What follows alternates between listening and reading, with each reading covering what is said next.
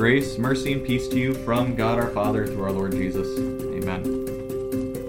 The Day of the Holy Innocents. This is, I'm sure, not the most well-known holiday in the Christian church calendar.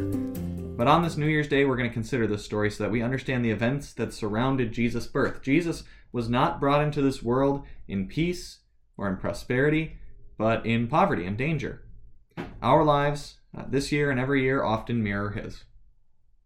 And this will be true until he returns to take us home to his Father's side, where there will no longer be violence and strife or these other effects of sin, instead rest and security forever. Our church holidays are somewhat out of order here, and it's worth explaining that so that we have the history clear this morning. So on December 25th, we celebrate Christmas, and on January 6th, we celebrate Epiphany, and we'll actually celebrate that the following Sunday. The Day of the Innocents, which the church calendar places between those two, Christmas and Epiphany, should actually come after Epiphany, because Epiphany marks the visit of the wise men, right? We three kings of Orient are the song, right? That's the wise men coming to worship Jesus. And they visited the family in Bethlehem sometime after Jesus' birth, but first they stopped in Jerusalem, in the capital. They knew that Jesus was the king God had promised to send, so first, to look for him, they went to the royal palace in Jerusalem. But while the man who actually sat in that palace, a man named Herod, liked to call himself a king, he was not truly a king. He was not from David's royal family. The Roman Empire had made Herod governor of their province, Judea. There in Jerusalem, the wise men found out that the prophet Micah had predicted that Jesus would be born in Bethlehem. And so Herod sent them to find the baby, then to return and to tell him so that he could also worship the child. But this was a lie. Herod, who never felt secure on his throne, intended to murder Jesus, this baby king. And so God, after the wise men visited that night, came to them in a dream, and to Joseph. And he warned them about Herod's plan. So the wise men left for their own country by another way. Joseph fled with Jesus and Mary to Egypt. And then Herod, realizing that his plan had been foiled, ordered all the children 2 years and below in Bethlehem to be put to death. Herod was no idiot. He had 30 years' experience of murder to his name already. While on the throne, he had massacred many Jews who refused to have him as king because he was a Roman puppet, not truly from David's family. The high priests and the elders had opposed him stubbornly, and Herod had no problem exacting his retribution until all the eminent people among the Jews had been put to death. He executed the priests, he executed the nobles, he executed the rulers in Jerusalem. Then he took control of the office of high priest. He removed the high priestly garments from the temple, and he sold the privilege to wear them to those of his own choosing, at one point one of his own brothers. Herod was a self-righteous hypocrite, like so many autocrats and dictators throughout history, and even in our own day. For 30 years he oppressed his people, even his own family. He had 2 of his own sons put to death with their mother. And when the Roman Emperor Caesar Augustus, right, the one who decreed that census, when Caesar Augustus heard about it, the historians tell us that Caesar joked, "I would rather be Herod's pig than his son. The pig would probably live longer."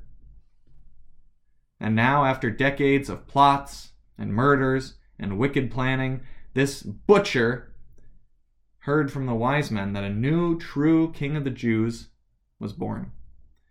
And naturally, Herod became even more senseless and irrational, but he kept his murderous intentions cloaked from the wise men, pretending that this news also brought him joy. He told them to be sure to let him know where the child was, so that he could go and serve him also, worship indeed, with a sword thrust through the heart. But that plan failed when those wise men never returned. His first plan had been targeted, just the one child.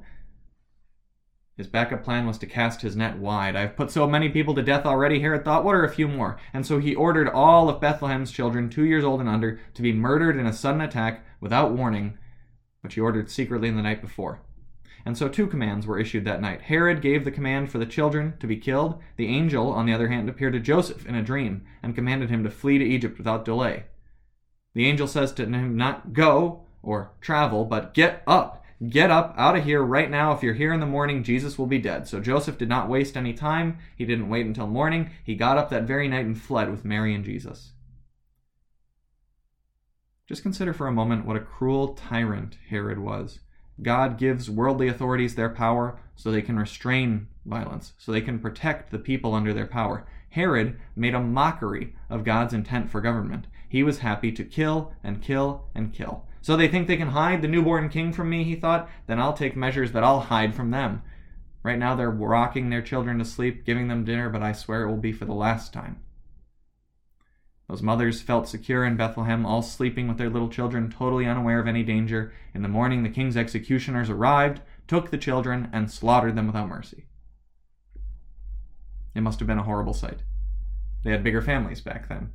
There would have been very few homes in all of Bethlehem without children of that age. There would have been sobbing and shrieking about this bloodthirsty tyrant in every house, as Matthew draws from the prophet Jeremiah. This is the kind of weeping we still hear when another angry young man walks into a school with a gun, or another Russian missile barrage hits Ukrainian homes. This is how the life of our Lord Jesus begins, with the devil appearing soon on the scene to cause suffering and grief. But Satan must have realized soon what he actually gained by it, right? He gets nothing from this. For these children are taken out of this world where these kinds of murders and atrocities are ever present, into our own time still, and they're taken to heaven. Herod, this butcher, tore these little children from their mother's bosoms and in his madness sent them to heaven, making martyrs of them. And what does God promise about martyrs, about those who die in his name? Their blood is precious in his sight. And Mary and Joseph, contrary to the designs of Herod, contrary to the designs of Satan, escaped with their boy. But not without their own crosses to bear. It's unclear when exactly this took place, right? There's debate over when exactly the wise men visited Jesus, and then when they would have left, and at what point Herod would have realized that they weren't telling him, and so at what point he would have sent the soldiers, and at what point then Joseph would have had the dream. We're unclear. But some have suggested as early as 6 weeks after Christmas. Right? Mary could very well have still been recovering from the birth without the benefit of modern postnatal care. Not only that, but when they fled, they would need to spend some 3 to 6 years in Egypt, depending on the timeline we have here, right? With only what they had been able to frantically pack that night. Their home was in Nazareth, not Bethlehem, and they had not yet returned home. So Joseph's carpentry tools, which could have earned him a good income there in Egypt, were left to gather dust in his workshop in Nazareth up there in Galilee, where their home was, where they had hoped to return soon. Instead, the Holy Family lived as refugees in a foreign land, fleeing violence and wickedness. Why did Jesus do this? Why did he choose to enter our world under such awful conditions and allow so many adversities to come into not only his life, right, but the life of those close to him? Why didn't he just use his divine power to protect his family? Why didn't he use the protection of angels who could have disposed of Herod? Simply for this reason, so that we can find in the Bible that our Lord and Savior is a real, ordinary man who in all things was determined to be like us except for sin. As Paul says in Philippians 2, rather, Christ made himself nothing by taking the very nature of a servant, by being made in human likeness. This is how Jesus wanted it for himself. The true God come down to earth did not intend to live as a God among men. No, he did not want something more extraordinary than the life that others lived. He was determined to be an ordinary human being. So he lived and behaved as the ordinary human being which he was. He allowed himself to wear diapers, to be nursed by his mother, to pull himself up on furniture, to eat, to drink. He stood in the same relationship with all other things as all other children, again with that sole exception that he never committed a single sin. He intended to keep his majesty and deity under wraps until he accomplished the redemption of mankind. He did not come to destroy the world, nor to defend himself with the sword. No, until it was time for him to die, he preserved his life as we do. He fled from danger with his parents. When his enemies plotted against him during his ministry, he withdrew privately with his disciples, not wanting to test God. This was recorded for us as both a lesson and an example. As a lesson, we are here assured of what we believe about Jesus. The one who died for your salvation is truly a man, a human being, who experienced life on earth as anyone else. He made no difference between himself and you, but he suffered and faced difficulty as you do, only without sin. In our times of difficulty and trial, we do sin often, and we try to excuse it. Today, we recognize that there is no excuse for our sin, but there is a Savior for us. And this text also gives us an example. If we face danger or difficulty or temptation and can flee for refuge, we should.